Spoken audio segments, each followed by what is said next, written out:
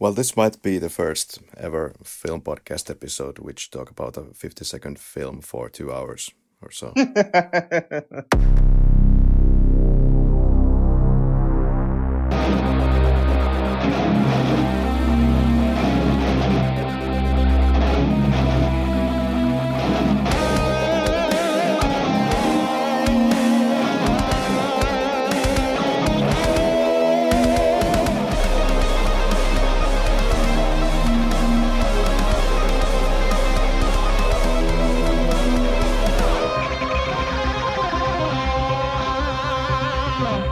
Yeah!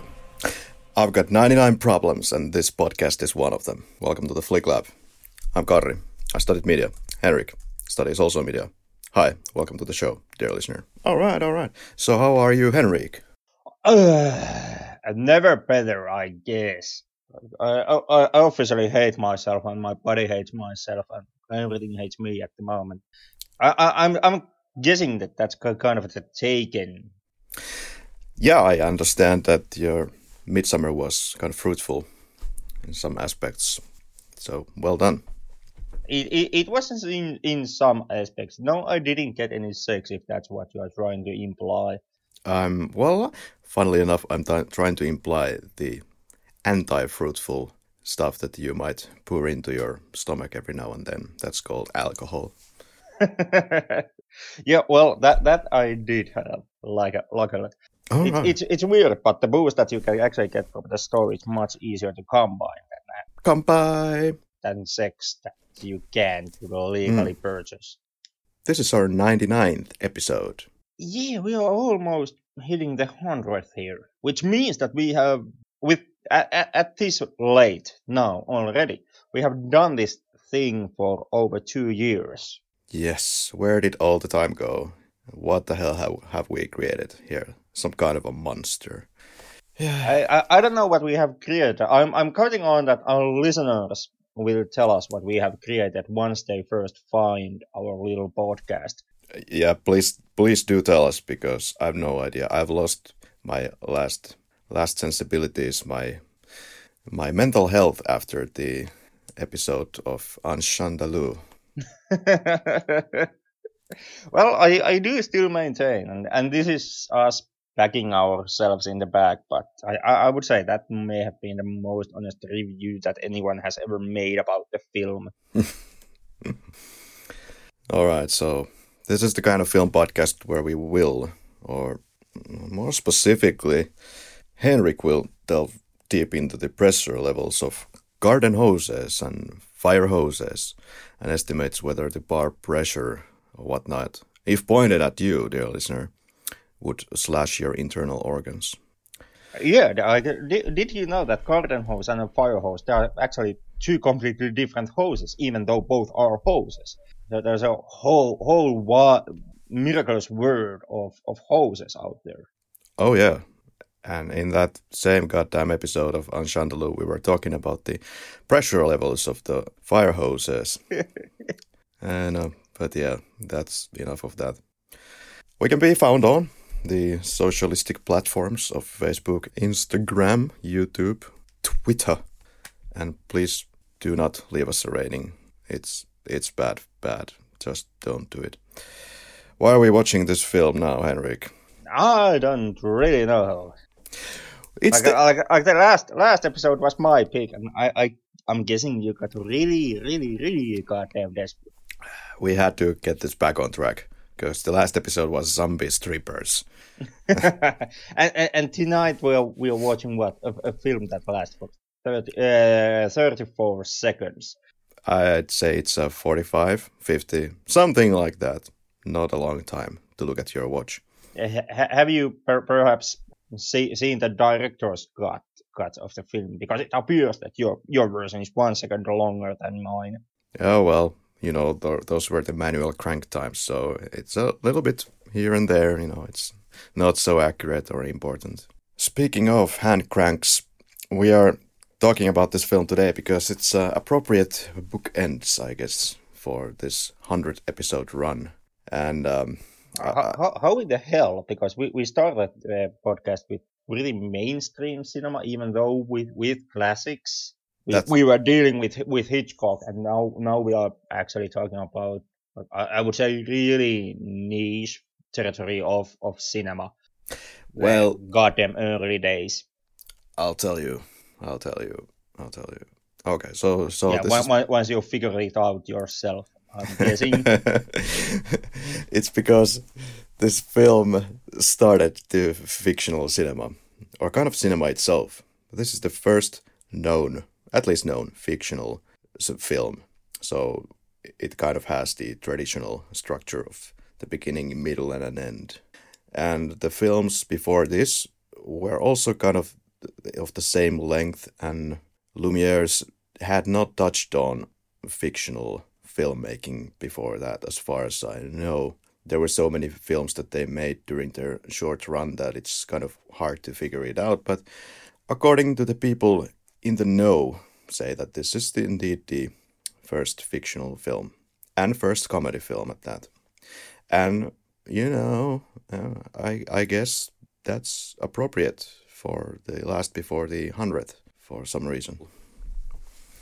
But anyway, we are back to the artistic side of things. Well, yep, good. Artistic. It kind of cuts down how much artistry you really count into today's film and Lumiere productions altogether. Yeah, there's a lot of mischievous action going on back in those days. For example, the Lumieres were not the first guys to create the cinematograph type of machine to make movies. There were a couple of others before, and the Lumieres actually bought this one patent that belonged to another guy who already had made the cinematograph type of machine, which they then seemed to fine tune. We'll get to all of this, but Yeah, because the history of cinema is really the only thing that we can truly get to uh, today. really, I have notes for every single frame of this film. So I'm also definite that you also have the quickies for this film. absolutely. I'm really waiting for your favorite kill. Yeah, this is the shortest film we have ever done. It is, and that's actually saying a lot because we have done some pretty short films already on this podcast, and still somehow managed to squeeze out way too long running episodes out of them. I was kind of disappointed even that you chose the Moon film for us to pick as the first short film, because that's not almost even a short film. What I was looking for was to make episodes like this where, the film is 50 seconds or whatever, because that's logical. Cinema history, yeah, sure, let's talk about it today. What's your history with this film, Henrik? I've seen it, I don't know, something like maybe 50 times already. Oh, A reason for that quite often is because, well, Finnish broadcasting station Yle and most of the cinema documentaries that want to trail back into the old days usually use this or then the train arriving at the station film from Lumiere's when they are talking about the really early days. So you kind of haven't been able to escape being exposed to the movie. On purpose, I've watched the film only 2 times before. This is my third time when I'm actually honestly chosen to sit down somewhere to watch out. Sprinkled. in my case, I always heard these great articles and kind of talk and discussions, even on TV, about the great Lumiere train, but I never saw the goddamn Lumiere train. But then came the internet, and I was happy to find it there, among other things. Let's not talk about that. But yeah, that's my history with this film. I watched it online like several years ago, and I seem to be as big fan as you. So I've seen it something like 50 times at this point. Yeah, again, a big fan, maybe in quotation marks. Like mentioned, my most of my times are because everybody uses this as material in their documentary work. Also, my 2 previous times also stemmed from screenings for film buffs and an academic lecture. Okay. Wait, what? You have had an academic lecture about this. In film general, I mean, still, when you study art in Finland, especially audiovisual media, you kind of are forced to, dwell deep into also the birthplace of cinema. I mean, Well, for fuck's sake, I already wrote one paper about the history of Finnish movie presentation and the cinema business and its birth in Finland. oh, well done, well done. This evokes great memories from childhood, with all those things at the summer house, playing with the hose, and then somebody actually playing tricks on you with that. So it's not really, it's something quite easily to, something that comes out of your mind pretty easily. And it's not a surprise that we're watching this kind of material as the first fictional film. Very simple. It's also not surprising that we are watching the film here on the Flick Lab, because we are also somewhat lacking in imagination. Oh, Also in structure, as our listeners most definitely have noticed. well, no, have to take a holiday every now and then from that structure. Actually, Which is a clever segue into the fact that after our 100th, we are going to take a holiday. yes, indeed. Yes, indeed. And I've been thinking that we don't have to, keep the structure anyway as such of a, cohesive unit. We can actually start to make up the structure of the episode from the individual movies, which is a better way than having a certain structure and then trying to kind of force that film every time into that same structure, if you know what I mean. Makes perfect sense, because we are already making up the content of these episodes. Yeah, it's been running for a while, and it's great that we're having these kind of revelations about this at this point. But yeah, we're gonna take the break after the 100th episodes. It's gonna be 3 weeks, as I understand, Henrik. So yeah, we will return to your earpods to have fun with you after that. Yeah, at some further date. Yeah. Well, how did this film came to be? Well, first of all, yeah, go ahead. That's actually a long question, because to really address how Sprinkled came to be, you kind of would have to go all the way back into the very early foundations of cinema altogether, or picture illusions. Yeah, so for starters, this was shot in Lyon in France in the spring of 1895. So, yes, as people like to state, everybody involved in making of this film are dead, yes. And it was first screened on June 10th, 1895. It was made to demonstrate the Lumiere brothers' all-in-one device called the cinematographe. And the Lumiere brothers were also the first ones to make remakes of their own goddamn thing, because in 1896 they made another Sprinkled. I forgot if it's exactly with that same English name, but nevertheless, once again, garden hose, a guy gets sprinkled on the face, and the boy doesn't get spanking in that version, but and the boy was replaced with a teenager. Yeah, it was spanking action was substituted with a kick in the rump.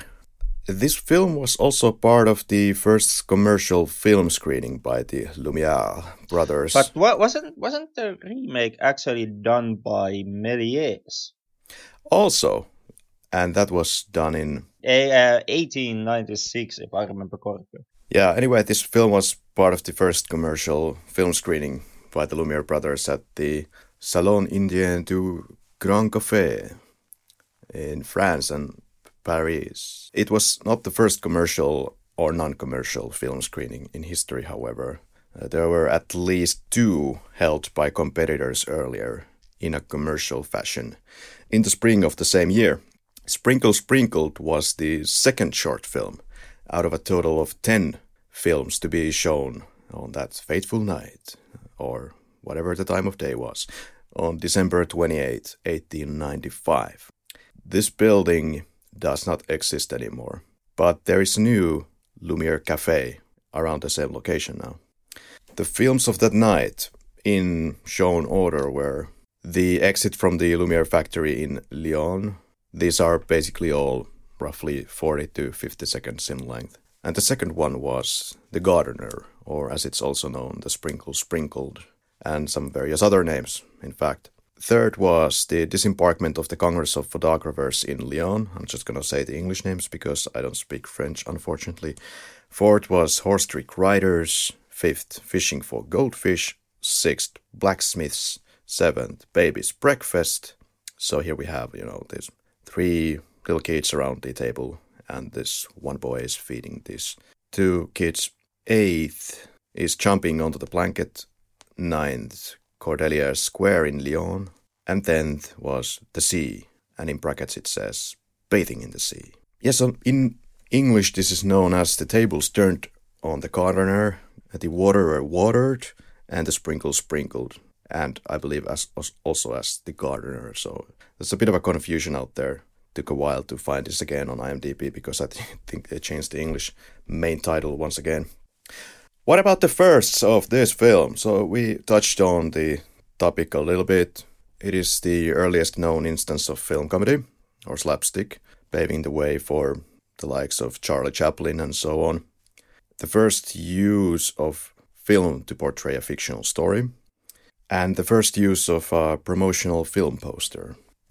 On the technical side, this was filmed, of course, with the cinematograph, the creation of the Lumiere brothers. The cinematograph is coming from Greek, which means riding the movement, which was an all-in-one camera, serving also as a film projector and developer. Very handy. Many credit the whole birth of a film to Lumiere's, and the projection world of movies to Lumiere's. Lumiere's often are mentioned and talked about as these godlike figures who came from somewhere with a vision. We are going to create this thing called cinema, and then out of nothing they just made it. They created the whole movie experience, and that's really not the case. Like where Lumiere's really were the inventors, it was in the stop and go mechanism of the film camera, which you use to shoot. They did manage to solve the electricity problem that had plagued the previous models, this one being operated with a hand crank. And like you mentioned, that the fact that Lumiere's machine was also able to develop film and project the film, meaning that now you could actually have an event where you would show the film to the masses, and you could kind of make a movie a communal experience, because with Lumiere's invention you could project the film, for example, to a wall or to a canvas. But that's really where Lumiere's kind of where the invention really lies. And even with that, Lumiere's were the only ones on the market or trying to break through with these inventions. Lumiere's may have been the first ones, but even without Lumiere's, the whole projections technology and the shooting, the mechanism, the stop and go mechanism of film cameras, that would have still been invented if nobody else than with Oscar Messer. Yeah, and of course our friend Thomas Edison, who wanted to be known for many inventions as his firsts, he was also a very keen guy in the cinematography market and tried to develop and gain fame with his kinetoscope device, which he did. But this was something that... Not invent. Yeah. most likely, when it comes to Edison's kinetoscope, most likely the inventor behind that one was William Kennedy Dixon. Yeah. Like it was a collaboration between Dixon and Edison. Knowing Edison's background, how he likes to take credit from other people's works, I'm pretty damn certain that Dixon is the one who made the inventing, and Edison simply branded it under his name. This is somewhat supported also by the fact that it is strongly rumored, even though I think never really properly established as a fact. But the rumor goes that Dixon wanted to eventually break out from Edison's company and go on his own route, and Edison blocked Dixon's escape at that time, and Dixon was kind of hard locked to stay in business with Edison, which kind of would also lend some weight into the whole notion that Edison was not the inventor of his quote unquote his inventions.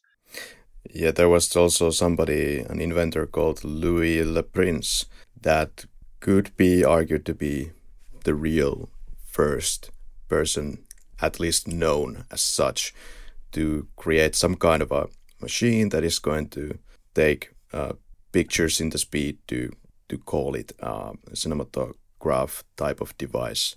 Because he filed for patent to a 16-lens camera and projector back in 1886, and this was patented in Washington and Paris. Yeah, Le Prince, at least allegedly, and Le Prince did make at least 3 films. The Roundhay Garden, the Leeds Bridge, and the third one, which I can't remember what the title was. But it was, he did shoot his own son in the third one. The reason why Louis Le Prince is so unknown and why he didn't get the invention of cinema under his name is because Le Prince was rather secretive about of his invention and didn't push it to the market. This is something where Lumiere's took note and went completely with the opposite route. The second problem is that Le Prince mysteriously disappeared in 1890. And even today, it's unknown what really happened to Le Prince. There some conspiracy theories started to rise up after his disappearance. Some blamed it on Edison, who would have wanted Le Prince killed in order to make the claim that he is the father of cinema. Some think that Le Prince simply got tired of family life and the life he had led up until that point, and simply moved away to live under an alias somewhere else. There are number of stories and theories about what happened to Le Prince, but none of them have ever actually proven. In fact, many of them have been debunked. Like, for example, the version that Edison would have had Le Prince murdered in. I'm under the impression that has been even debunked. Yeah, there was, of course, some photograph that the police found. Was it from 1890? That could have suggested that in the picture there was a body of a drowned Le Prince. But I think it was inconclusive. Although it's very curious that it seems that he got into a train and was supposed to go to the United States to show his new invention. And so in that sense, everything was looking up, which is kind of throwing the financial difficulties and the possibility of a suicide aside. And I think that the theory that his monetary situation would have been so bad that he would have committed suicide, I think that has been debunked completely. So it raises questions. What happened to Le Prince on that fateful train? It does, and the fact is that Le Prince disappearing all of a sudden, it did play into Edison's hand. Yeah, Edison, who started to play around with the cinematograph, applied patents quite shortly after that, if I remember correctly. All right. Would it be scene by scene? It would be a scene, I guess. There are really no transitions in Spring Code. Yeah, so we start with a gardener who is sprinkling, most likely, the flowers of the garden. And this actor was an actual gardener. There are conflicting statements or theories regarding where or how this film came to be. There's one case where one of the Lumieres says that this was based on the actual experiences of this gardener, and they simply kind of reanimated that scene right here. And the second theory says that this would have come from a popular cartoon from the times. And if you see the comparisons, it definitely would make sense. Nevertheless, here we are. And do you want to talk about the actors of the film? We have the gardener, Francois Clerc. And this was the Louis Lumiere's own gardener, who is portraying the gardener. Anything else on him? No. Okay, and then into the screen arrives the mischievous boy. There seems to be some confusion about the real name of the boy. There are at least 3 versions that I've seen, but Daniel Duval is one of those names that has been floating. So what do you have? Daniel Duval? Also known as Leon the Trotabas and Benoit Duval. Yeah, so for this, Lumiere used a young apprentice carpenter. As far as I have found out, that they made the decision not to use the actual mischievous boy that would have been doing the little harm for the gardener if this event actually took place before. And they deemed that kid as too young, so they went with this kid, who was a little bit older, who seemed to fit the role better, apparently. So apprentice carpenter from the Lumiere factory, born in 1881. Okay, what happens next? The kid puts his leg on the sprinkler or the hose. He steps on the hose and holds it long enough that the gardener becomes suspicious and looks what is wrong with the hose, and then the kid releases his foot, and the water stream shoots out of the hose, hitting the gardener in the face. Yeah. Essentially.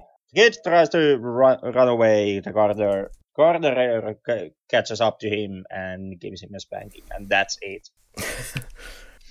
No, there's a lot of things going on here. If you haven't seen this film, dear listener, it is kind of a full shot where we see these 2 people in the garden. I like the way that the leg is kept on the garden hose for a kind of an extended period of time to kind of play with the tension. Then finally the water burst comes out of there. And if you look at the other versions, I don't think it's played as well as it's played here. Yeah, there's the spanking and the break of the 4th wall, as we can see the kid looking straight into the camera as he leaves the frame. Yeah, which most likely is not really breaking the 4th wall, and simply the kid, who is not really an actor, just kind of fucking it up and making one of those unbreakable rules that you should never accidentally look at the camera. Yeah, well, anyway, a lot of firsts here. That's it. But when I was going through the different Lumiere films, it is quite pleasant how things are framed. And it's just, they had a complete mastery of their creation, let's say. And surprisingly, meticulously, they have chosen the positions that they have put the camera in, making for quite some enjoyable viewing. It's not that I would have seen all of the Lumiere films, far from it. Maybe like 50 of them, fortunately easily accessible nowadays. What's your favorite Lumiere film, Henrik? I really don't have one. All Lumiere films, they more or less are basically the same these days. They drive mostly the same basic function, which is kind of the historical merit that they hold. There you go. Yeah, well, about the Lumieres, they did in fact send camera operators all over the world to film short films and gained interest around the world. For example, they were shooting the pyramids in Egypt and all over the world. And some very few other fictional films were made. There's one where 2 guys dress up as women and they slap each other and throw cranes at each other by what looks to be a barn. There's also one supposedly as a tribute to Méliès, I'm not sure. But there's a guy who gets driven over by a horse carriage by the power of cutting. And then there is this one Romeo and Juliet thing. There's this girl at the balcony, and then the guy is using the ladder to get to the balcony to this beautiful lady. Meanwhile, downstairs, there's two mischievous guys who get a kind of a sack. And then once the guy is coming down the ladder, the guy gets, put into the sack. And that's very funny. That's the story. That could make for a great full-length film, actually. It would be the most fun Romeo and Juliet out there. Most likely would not be really that interesting, as you would see it. Well, it had not been long since the history of the photographic process started. The first technique, called the daguerreotype, was invented in 1839. There were several other techniques. Calotype in 1841, a little fine-tuned version, the collodon process in 1851, dry plates in 1871. And during the time of the Lumiere reign, there were also several other people around the world who were creating similar type of machines as the Lumieres had. So I would say it's a little bit fuzzy and not completely clear who might be the actual father of cinema. The Lumiere's contributions, of course, cannot be understated. Yeah, it's kind of the case where it's hard to say, because how do you count the father of cinema? Like the first person who created the technique of capturing somehow moving image, or do you count the first attempts, or the first time that you have the illusion of movement in an image? Do you count the first time that there's a narrative in cinema? Yeah, Or with that image, when there's first time when there is a narrative told through those images. personally, Because I'm not interested in finding out who did the first commercial or non-commercial display of moving pictures. What I'm more interested about is probably the way of making the illusion of frames next to frames. But then, of course, well, you could argue that is this real cinema yet when we have speeds of 6 to 7 frames per second, as some of those earliest inventions might have given to you. But, I think that is the start somewhere around there. There was also somebody called Kazimierz Pruszynski, this Polish inventor, who had the pleiograph created before the Lumiere brothers were on it in 1894. The guy also created the device called Arroscope, kind of a more developed compressed air camera after that. That was somewhat popular. yeah, no, all that is kind of also lost to the ages at this point. Yeah, but of course it matters who was there, I think, as the first, as we have to. Does it? Does it really? Does it really? Because in the end, all that cinema eventually is just selling the illusion, and I don't know if we really ever need to have an answer to who first created the concept of a moving image or movement within an image. My only problem is that there were a lot of people who were kind of mischievous and trying to take the credit for themselves for this invention. Pretty much like probably the Lumieres and pretty much like Thomas Edison. Yeah, yeah, and something that doesn't help the fact is that, like mentioned, no one ever actually chose to create movies. Like it wasn't the driven goal of anyone. Like in the sense that there would be some kind of a moment in history, the moment zero, when there was nothing, and then someone just gets the idea. I want to start to create movies. What movies altogether is, it's a technological evolution where basically inventors and some kind of wild running mavericks have taken something that has been before them and try to enhance it somehow, and then movies were kind of a happy accident end result of that evolution. Yeah, The human race has always tried to tinker with the image, with the concept of a movement within an image. Like these days, some of the scientists believe that basically the first concepts of a moving picture would perhaps come from the upper Paleolithic era, like back in the cave painting days, when the individual artists would use flickering torches and the fire to cast shadows around on the wall and around the paintings. This way, creating some type of a harsh illusion of a movement. I mean, the film, like air quotation marks, that the film, which technically doesn't even mean movies. Like the film, which already is pretty antiquated as a term, like most of the terms concerning cinema these days are. Like we talk about film, we talk about frames, we talk about all this stuff, but mostly in movie making today, we don't use film that often. We usually just use shoot on digital, and we also don't anymore have frames. Frame as a term originating from the individual picture that would be captured within the film reel, and Mm. we don't even have those anymore because we don't have film. But film, air quotation marks, it originally started simply as still images, which when viewed in rapid succession would create an illusion of movement. This is something that you kind of see, for example, in early Disney movies, like the ones that were hand drawn, and otherwise also especially in hand drawn animation, in which they don't use computer algorithms to smooth over the change between image A and image B.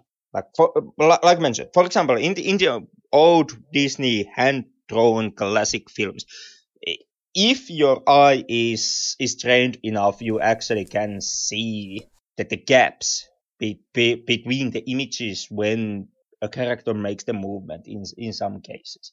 Of course. Typically, you don't, but that's something which gives you the kind of a harder concept of what film actually means. That the whole kind of a that the main idea behind films kind of stems from Peter McRohet's in 1824 documented idea of persistence of vision, which is a phenomena that states that human eye and human brain are kind of incapable of seeing black spaces between frames. Once again, harkening back to the whole film concept. Film reel itself is after you shot it, it's a combination of individual images that you simply play in rapid succession, and between each of those images, there is a blank space.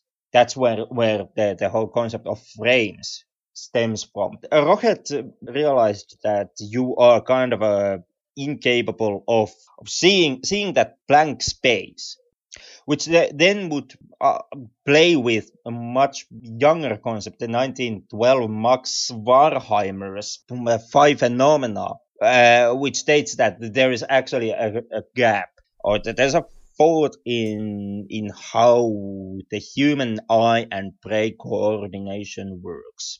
There's a fifth of a second gap, which your brain still hold on to that image that has just flashed past your eyes. Meaning that if you would load up a next image that would be close enough to the previous one that you have just seen, your eye brain coordination would trick your brain into thinking that there hasn't been a gap, that they are still one continuous image, and therefore your brain kind of sells you the idea that what you are seeing is a continuous movement.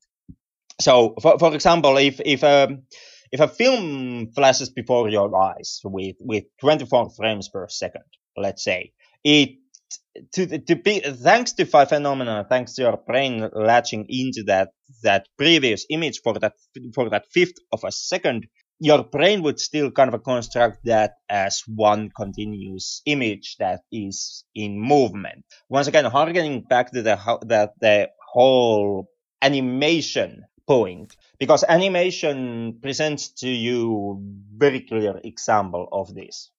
There are always gaps between frame A and frame B on animation. It's in a waving of the hand when you draw it in the end. It's never there is always a little bit of teleportation that happens when the hand waves through the air, and that's something that the five phenomena kind of helps to soothe over and sell you the whole notion that that's the hand is really moving in a continuous way, and that's where essentially the whole idea behind movies comes from.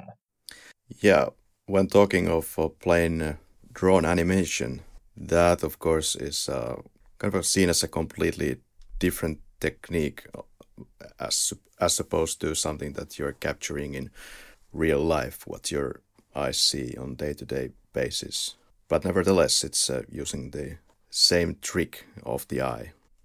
It is, and the whole projection eventually it comes down to using that trick. Like the wild rampant competition that happened between projection technologies during the Lumiere days. What the competition was mostly and most of about was about the stop and go mechanism of the cameras, and therefore kind of the selling of that illusion and pulling off that illusion. Yeah, something kind of a snippet point to discuss here is also that when it comes to the sprinkled, this wasn't even the first time that the Lumieres were showing something publicly. There was also something that happened before the sprinkled premiered. There was a screening on 22nd March of 1895 for about 200 members of Society for the Development of the National Industry in Paris. And most likely this was the first presentation of films on a screen for a large audience. And this was followed by the Sprinkled, along with the other 9 movies that were presented on 28th of December 1895. But 1895, 1894, those years were quite busy for the birth of film or movies. Yeah, they were. But the busy years also never really stopped. Like that is that is part of kind of the invention era of the projection and film capturing technologies. But it kind of is a question: how do you count what are the busy decades of filmmaking? Do you count it on the mass, how much film was made? Do you count it on inventions that were made around filmmaking, or what is the measuring stick here, and where you draw a line, what gets counted and what gets not?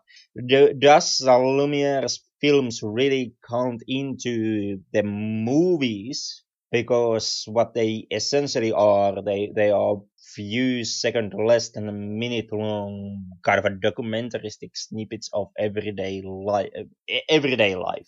Right, but what I would say to that is that it's been a constant evolution in the world of films. Something that was 50 seconds back then wasn't even thought of as a short film. We came up with the concept of short film after these all films were made. During 1895, there were the first documented large crowd showings of films and the first narrative film, fictional film, as we know it. So I would put the flag right there. I don't know. I'm much more hesitant myself to actually say what would count as a birthing place for cinema. But yeah, of course, if you go back to Le Prince, he was already on making films, kind of recording everyday life.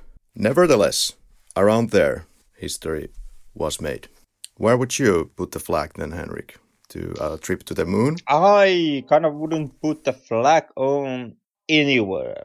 I don't need the flag any specific time period to state that this is where the cinema was born. Well, I think we can put it somewhere roughly, since we have moving images here? Well, we have had more or less moving images. I don't know. I mean, fuck. If you want moving images, there's a bowl found in Iran over 5,000 years ago, which has a similar type of image painted. If you spin it fast enough, you once again you get that illusion of a moving image. It's unclear, it's uncertain if the creator of the bowl really aimed to do and produce an animation, but that's still capable, something that you can do with that pole. You can have a moving image. I see your point, but what I'm looking for here is the kind of the birthmark, more or less, of the camera that we know today. Some kind of a basic structure. And with the camera, you kind of have to then ask yourself, do you count the early days of cinematography? Because that's really where the Lumiere brothers camera in the end came from. They took, once again, they took a previous invention, and they even took, knowingly or unknowingly, they were treading the same waters that so many people before had treaded, and they just, they took an old camera and they put a new type of mechanism inside of it to create something that is more or less something that was already done, in at least in some capacity, before them. Well, Henrik, I think we can conclude that you would put the flag in the adventures of the cavemen hunting for the deers. Not necessarily, because that also necessarily isn't, the birthing place of moving image. You kind of can also ask, is the Iranian pole the birthing place? Is it the phenakistoscopes of 1833s? Or is it your eyes? Because which essentially is just a spinning disc, but it also has a drawn image on it that resembles, where the next image resembles the previous one enough that when the disc spins, you get the notion of movement. Or would it be 1845 and the stereophoroscope?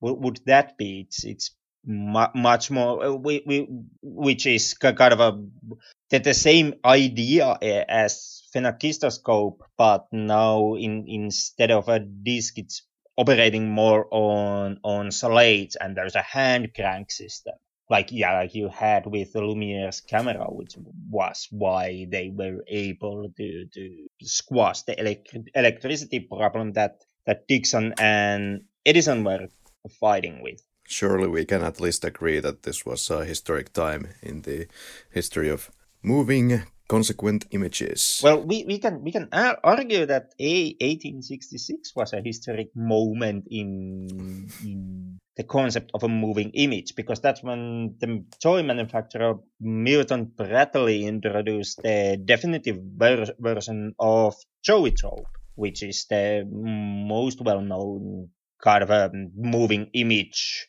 illusion that we have. That's the cylinder that has the image, like for example, man riding a horse being drawn on the wall of the cylinder, and then you have another cylinder, this with slits on it, and you would spin the cylinders and look through the slit, and you would have the illusion of moving image, of an animation playing in front of your eyes. So once again, I've selected the completely wrong decade. In the next episode, it would be back to cylinders and scopes a la Henrik, or to the cavemans. But would it really? Because that's just the concept of an animation to get there. Does it really count? Do we also need the real life kind of a version, like not drawn aspect to the film to really count it? Yeah, that's what I am looking for. Yeah, well, do we then go, because the whole the whole working idea behind what you are looking for behind film. It plays with the persistence of vision and the five phenomena, and human race has more or less tackled with that, with those two phenomena as long as you can count, but either on purpose or then by accident. I mean, you kind of even find the versions of this from even from the early days of camera obscura, which would take you something like 1600s to 1650s, which was good. And even that's kind of a hazardous border, because that's only when camera obscura itself became commercial. Like camera obscura as a phenomena has existed with us from, I would say, from the goddamn day that God's green earth was created in some form. Before, it was something that we couldn't really control and necessarily understand, at least to the fine capacity that it reached in the 1600s, when Mm-hmm. when we finally figured out to combine camera obscura with, for example, usage of mirrors. This way, finally turning the image to the correct way. Camera obscura being the event where you have a dark space and something that you can project something onto, like a floor or a wall. And with that dark space, you have some kind of a hole in it from where a light can shine through. The rays of light reflect from the surface objects and goes through the hole, and this way project the image to the surface, like the wall or the floor. Unfortunately, because light travels directly, that reflection or projection will by default be upside down. And depending on how big the holes are, it will be either a big projection and blurry, or it will be a smaller projection but much more sharper. So, like with big holes, you get the big and blurry, and if you have a small hole, you get Mm-hmm. the smaller and sharper projection. And in 1600s, that's when we finally managed to kind of a nail it down and introduce mirrors. But if you are chasing the kind of an event, the camera obscura itself, there is a scripture, Mosey, from, if I remember correctly, it's a Chinese text that dates 500 BC, and that text already is describing camera obscura as a phenomena.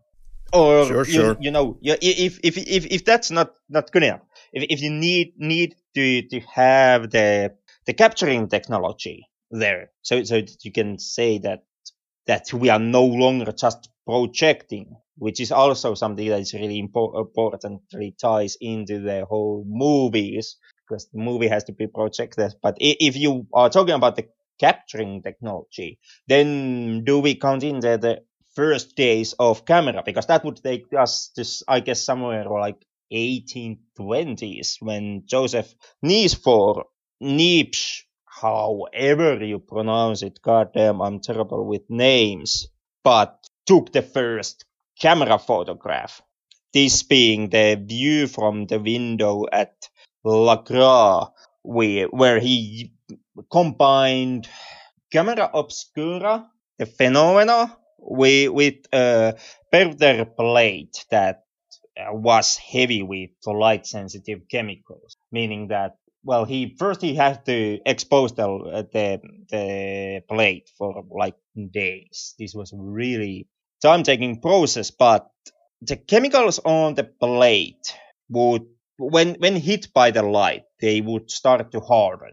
So the places on the plate that had more of the chemicals, the image would start to form through hardening, and the rest of the chemicals you could wash away.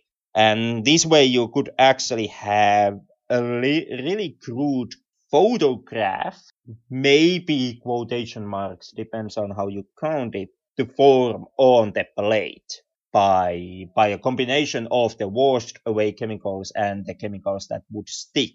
And then again, in 1839, the friend of Lipsche, Louis Daguerre, like you already mentioned, would shorten that exposure time to mere minutes.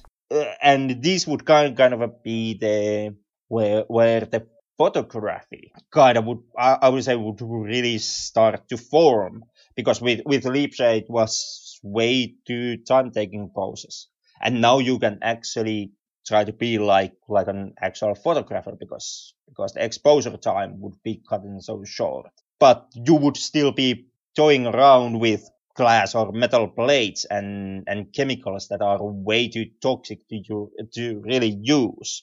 So you would need George Eastman to come up with the Eastman Kodak and the whole concept of taking the pictures not on plates but on paper.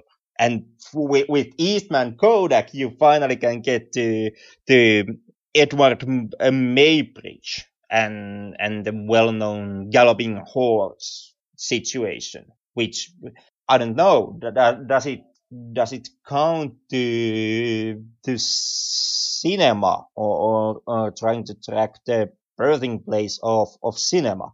Because what happened with Maybridge was that he was asked, or he was hired by Leland Stanford to provide a photographic evidence that at some point when a horse is in full gallop, it reaches a point where none of the horse's hooves touch the ground. And Maybridge solved this by setting up 12 cameras alongside of a racetrack and rigging those cameras with tripwire contraptions and situating the cameras next to each other and having a horse with on full gallop riding through there, setting off the tripwires and this way setting off the cameras. And that's, well, first of all, it did prove that, or provided the photographic evidence that a galloping horse has moments where none of its hooves touch the ground. But it also led into motion studies, because now we are talking about the possibility of having the photograph and maybe being able to play it in such of a way that you have once again the illusion of a continuous movement.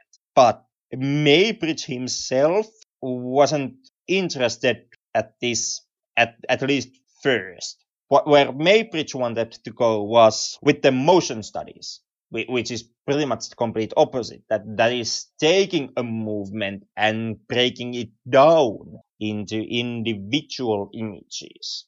Like, for example, let's say you have a boxer that punches something. Maybridge was more interested in capturing that moment and then breaking it down into frames, and not really trying to sell you the idea of boxer moving and throwing the punch. He's going the opposite direction. But that would kind of at least with motion studies, Maybridge would once again, at least in the end, he would be trying to work with and come up with Supraxiscope, which once again was one projection tool that Maybridge came up with to project the images. And with that, you could perhaps have a proto film projection device combining the Supraxiscope and the photos. But that's also kind of a, does it count? How do you measure it? You can quibble about this as long as you want. But Yeah.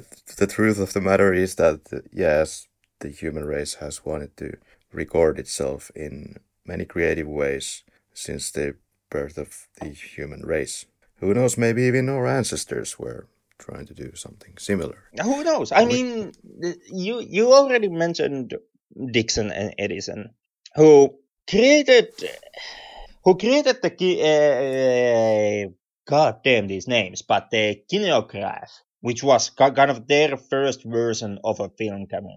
Now, this is the whole thing that had the problems that Lumiere's then sold. But yeah, create a kinograph. But kinograph itself was based on a previous photographic invention, the chronophotographic gun, which was what was again that was on its part. It was an evolution from Maybridge's invention. It was essentially it was a camera built around a gun mechanism. It had a drum which would hold the film, and then it would have an exposure mechanism so that you would rotate the drum and expose the shutter to light, and this way you could actually capture more pictures than with Maybridge's tripwires. The kind of a photographic gun was, if I remember correctly, was able to capture something like 12 pictures a second. So we are kind of lacking from the 24 frames per second. But, there you go. And that's something that Dixon and Edison were tinkering with when they came with their own idea. And then again, Dixon also is kind of the birthing place of many things that we now tie in with film. Like there was the problem with Dixon was that it was hard to say how you can hold a piece of film long enough for it to expose enough to capture the image, and then on the other hand to move it rapidly enough for the next shot to be captured. Kind of fast enough that you would have shots side by side, close enough that you could be able to produce the illusion of a movement. And Dixon solved this with something like called the sprocket holes. You have the typical idea what film what a piece of film looks like, and you have the holes on the sides. That was Dixon's idea. That was what was needed for Dixon's whole mechanism, the sprocket gears to work. Like the original camera that Dixon came up with, it was built upon on 7 gears that were operating inside the camera. The first gear would be holding the supply reel or the film start, and then you would have kind of a turned sprocket that would lead the film from the reel to the upwards space, and from there you would actually have the film drop down, and between that up and down you would then have the shutter and the aperture, the lens, and a pull down clank which would grab the holes and pull the film down, this giving the chance for shutter to capture your light and then the aperture to block it, so that you have that image capture, and then the pull down clank would release the film. The pull down clank would release and grab the holes of the next frame and repeat this process. And then you would have the drive sprocket hidden there that would kind of make the whole all the sprockets inside the camera turn and make it possible that the film would run inside the camera.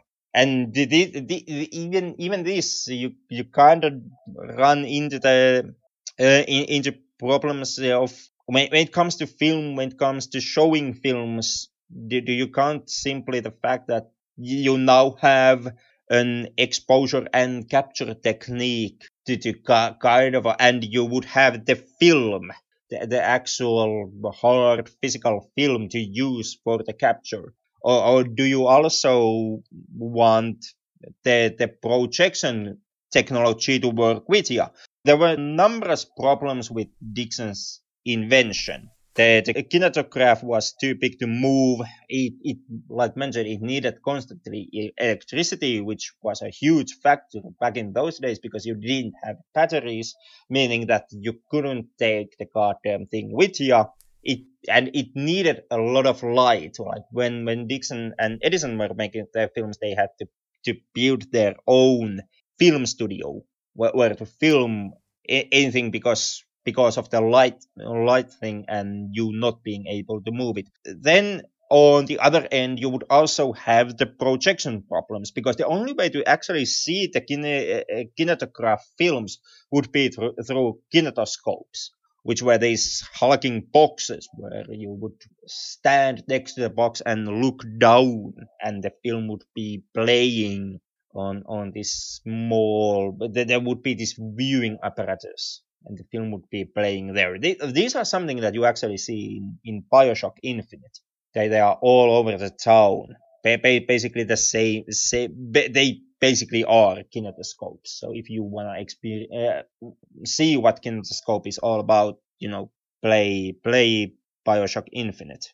But that's also something like how much when it comes to the whole film, how much does also the projection technology and the capabilities of projection actually weigh in that discussion? Because with kinetoscopes, only one person at any given time would be able to see the film.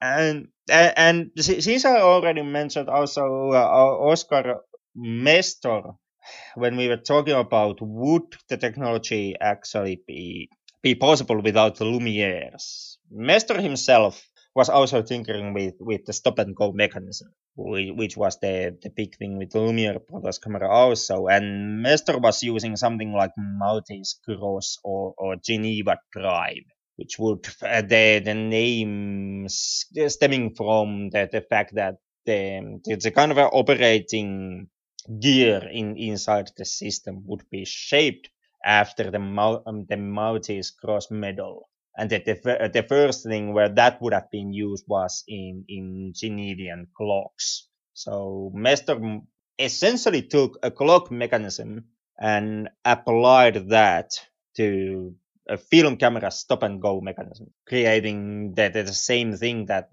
Lumiere's in the end created. Lumiere's went with a hand crank. Yeah. And that's how Lumiere's were able to solve the electricity problem that Dixon was fighting with. Yeah, of course, quite unreliable still when it comes to the exposure time and how many frames per second you will get, but those were the days. And those were the days. And since you mentioned the unreliability of the hand crank, yeah, they were.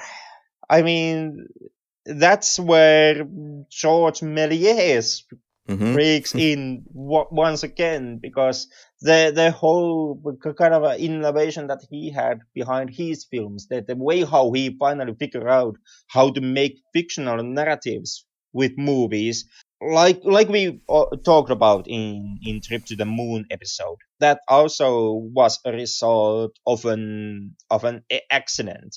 And the unreliability of the hand crank. Méliès's camera's hand crank jammed, and during the time that it took Méliès to fix the crank and get the camera rolling once again, the image that he was trying to capture had changed, and now he had what today is known as editing. And that's where Méliès finally got the idea that, hey, I can play all these tricks by manually operating the camera and manually operating the film. Well done, well done. The sprinkled. Favorite performance? Doesn't really necessarily have any performance even. Yeah, this is a tough one, but I guess I'll just go with the youthful energy, even though kind of messes it up near the end. I'll go with the boy.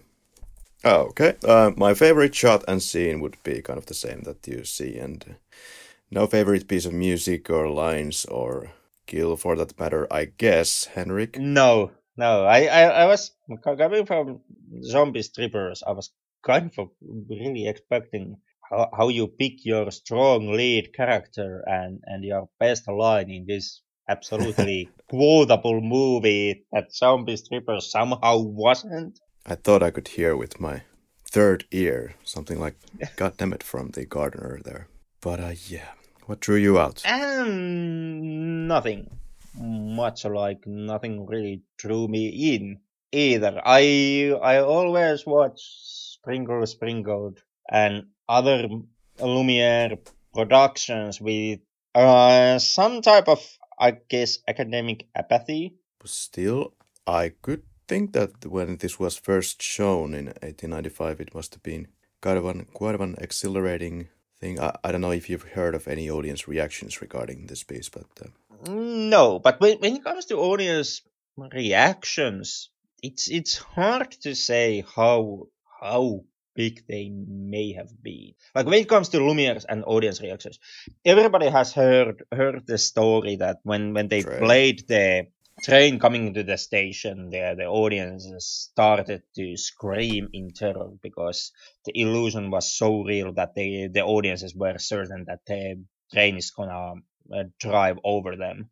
And looking back to that claim, I would actually call horseshit on that, Mm, because through camera obscura, through other visual image manipulation and trickery, I would almost say that the Parisian audiences were already quite familiar with the concept of a moving image, and also the fact that because image movement in one form or the other was already done quite heavily before, and and through camera obscura and the early days of photography, also capturing something from the real life was also done already, and projecting something was already done.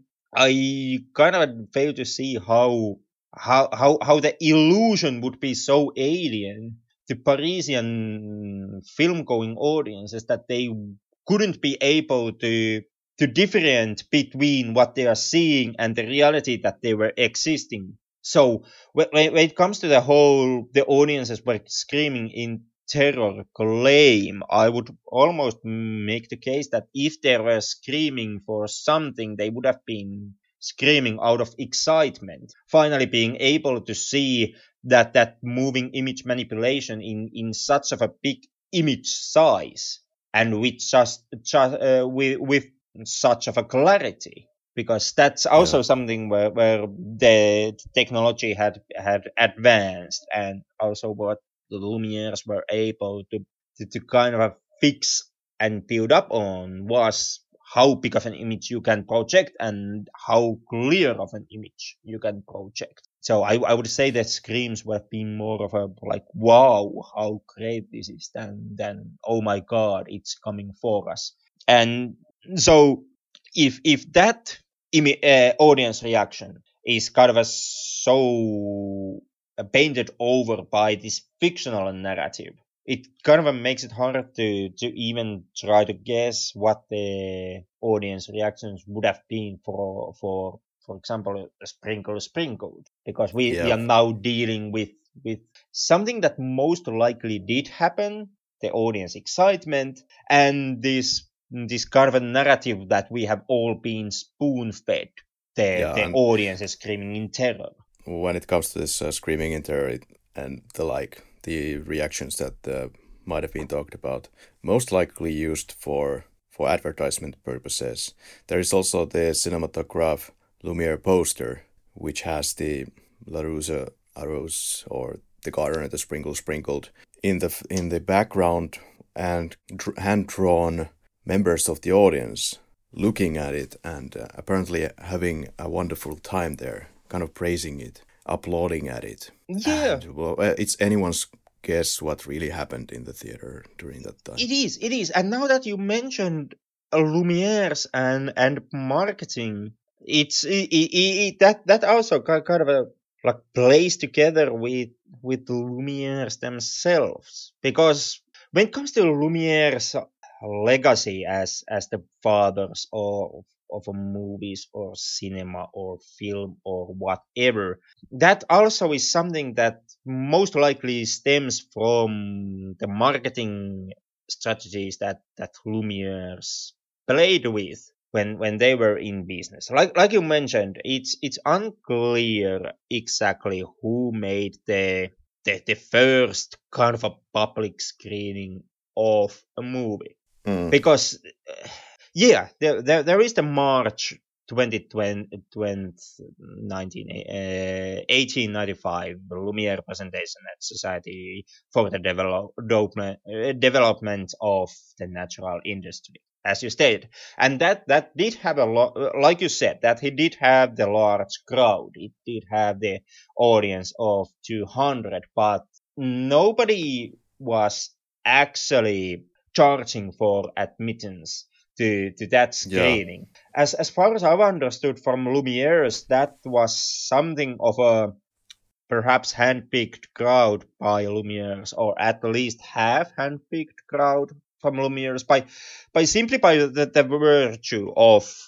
Lumiere's presenting the film in a societal hall, in a certain type of place, Society for the Development of the Natural Industry, that kind of already cuts out, uh, or I would hazard to guess that would have already cut out like most of the common folk. You would have I don't know, people from industry, people from the well the said society itself. You would kind of had even if you wouldn't be handpicking the audience members, you would, by choosing the location as they did, you would kind of have an ability to control who gets to see your picture. So it may not have been completely open presentation of film. And Lumiere's did do these kind of a hype presentations before they made their December big public presentation in the Salon Indie du Grande Café.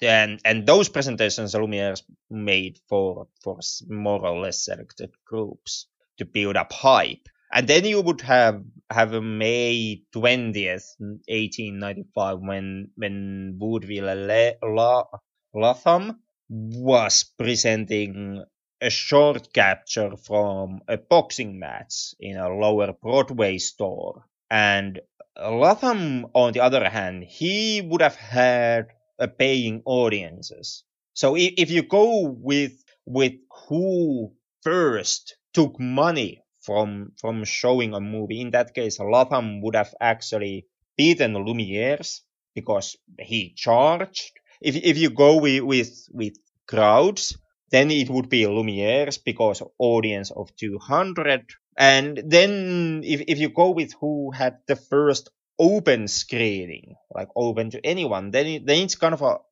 everyone's guess, because it comes down to how much do you count that the Lumieres were able to present control over who gets to see the film when they presented it in the Society for Development of the National Industry. If you don't count that as an open screening, then in that case, even Max Skladanovsky would beat Lumiere's, because he was also presented his film in Berlin in 1st of November in 1895 to paying audiences.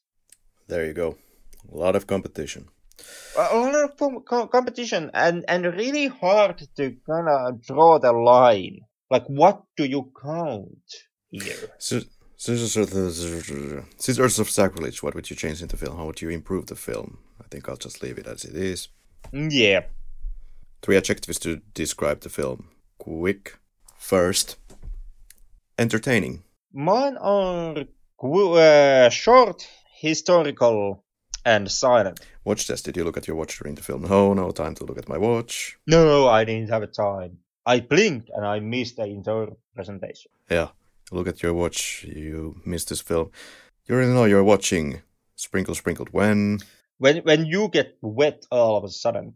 You really know you're watching the Sprinkle Sprinkled when you're done before you get to the end of this sentence. Would you recommend the Sprinkle Sprinkled? Well, do you like history treks? Do you like bookend Scarry? Because this actually ties in with our previous episode, which also is a historical film. I'm talking about The Birth of a Nation. Oh, that Because, not the zombie strippers. That's good. because my actually recommendation is the same one that I at least tried to give in the Birth of a Nation. I would recommend this to, once again, to sad and pathetic film podcasters. You kind of have in that case, you kind of have an obligation to check out this film. Who knows if you cram enough history about something into it, you can even squeeze an entire episode about from this film for your podcast. So if you are a film podcaster and you don't have a social life and you don't know what is this thing called sex that everybody is talking about, in that case, I guess you don't have any better time than to check out Sprinkle Sprinkle. Well, in that context, I think we have succeeded very well tonight. Would I recommend the film? Yes, I would. But it's not gonna take much of your time. So, what can I say? You don't even really have to be a film buff to look this through.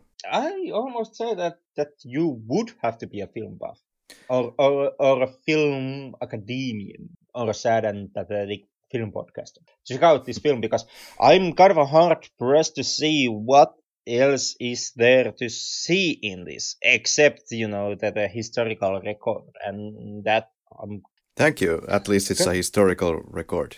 it is. But why would that actually be of interest to an average film consumer?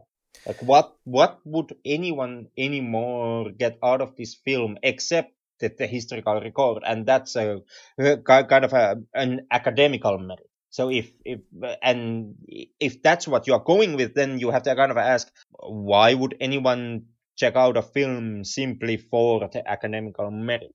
And the only persons that I can come up with who would actually see that trouble are the film academians and film buffs and sad and pathetic film podcasters who watch this more or less out of obligation. Well, you're right in the way that most likely the casual film watcher would never even find this film, but I think it's great to give more awareness to this flick, and once any casual film watcher would come across this film, I think they would be happy to check it out, not out of the curiosity of the history per se, but because it's such of an old film. It's a kind of a societal fascination by itself, by the virtue of being really old. Well, being an old kinda isn't a given merit outright. Like I don't really feel that this has a societal excitement outside of certain circles. Like, and when it comes to historical film, I'm actually more and casual viewers and a viewing experience. I'm more aching to George Méliès and the Trip to the Moon because that's also is a historical piece of cinema, and that comes with wacky sci-fi adventure stories where scientists go to the moon and adventure happens and happy endings and all of that stuff.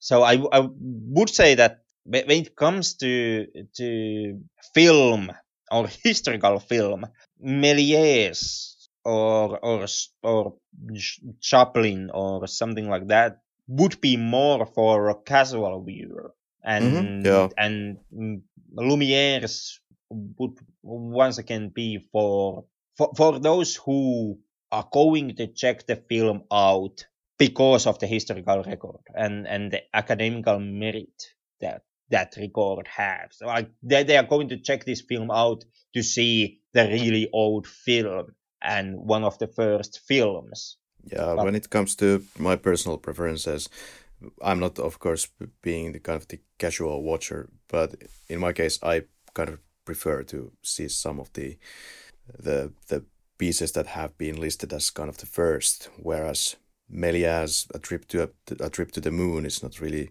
that much first, except for kind of tying all the different techniques, as we have discussed in that episode, in a nice little package that works. It has kind of the history on its side in that way, but it's hardly any kind of first anywhere. But so yeah, for me, I would turn rather, and my interest levels are a bit higher when watching the Sprinkle Sprinkled. It might be the fact that it's really old and you still haven't, developed a lot of these techniques. Well, not necessarily cinematography wise. Then again, you can also ask how much technique there is in cinematography in the end. When it comes to, like already lectured up to a nauseum, that the technical side, on the other hand, it's kind of a, like, if you want to put the technical flag on Lumiere's, by all means, just do it. I myself, I'm too kind of a fixed up with the overall. I enjoy too much about the history of how film capturing and film presentation have evolved throughout the years to even wanting to put a flag on any given time. But there is, when it comes to film, there's a lot of discussion to be had on the definition of first and what counts as a first. Well, this might be the first ever film podcast episode which talk about a 50-second film for 2 hours or so. All right. Well, those were the quickies for this one, as we're dealing with kind of limited material. Yeah, the quickies took longer than the actual film. But Henrik, what is our next film? We don't have one because it's once again self-masturbatory celebration episode. Well, there has to be one at least once a year, hasn't there? We were talking about this in the 50th episode that we will never do it again. So let's not do it again. Let's do it differently now. Let's at least try. Yeah, let's just cover some film and then not celebrate. Well, Henrik, I think I can already kind of ask it in this episode. I have a suggestion for you. Since you and I are both in Helsinki and for some reason we're in different locations still recording remotely, we could fix that for the 100th episode.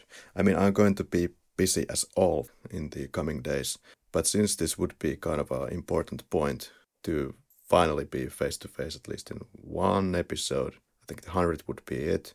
Do you have time on the coming days to make this happen? Really hard to say. Let's see. It would be fun to actually finally do a recording where we are both in the same location. Yeah, my God. So, once again, we have known each other now for, what, 16 years and counting, and we have met 3 times. Something like that, yeah. It's crazy. Doesn't quite make sense. 4, actually, because there was that one video game expo. There was the video game expo. I went to Orivesi. Yeah, and then there was one Kauhujan yö. Oh, yeah. You were there. Was there nothing else around those years? Yeah, exactly once. I guess it was the last time that you hosted the event, but yeah. So okay, so 4 times for sure. This last one being about 1.5 years ago, or what was it now? Something like that. We tried to make an episode, but nothing came of it. Time flies. Thank you for joining us for this irregular beast. We like to do this in the last episodes before 100, it seems. We're completely out of control lately. And apologies already. In the meantime and in the between time, you can find us on, once again, social media. See you next week for the 100th celebratory masturbatory episode. Oh, until then. Until then.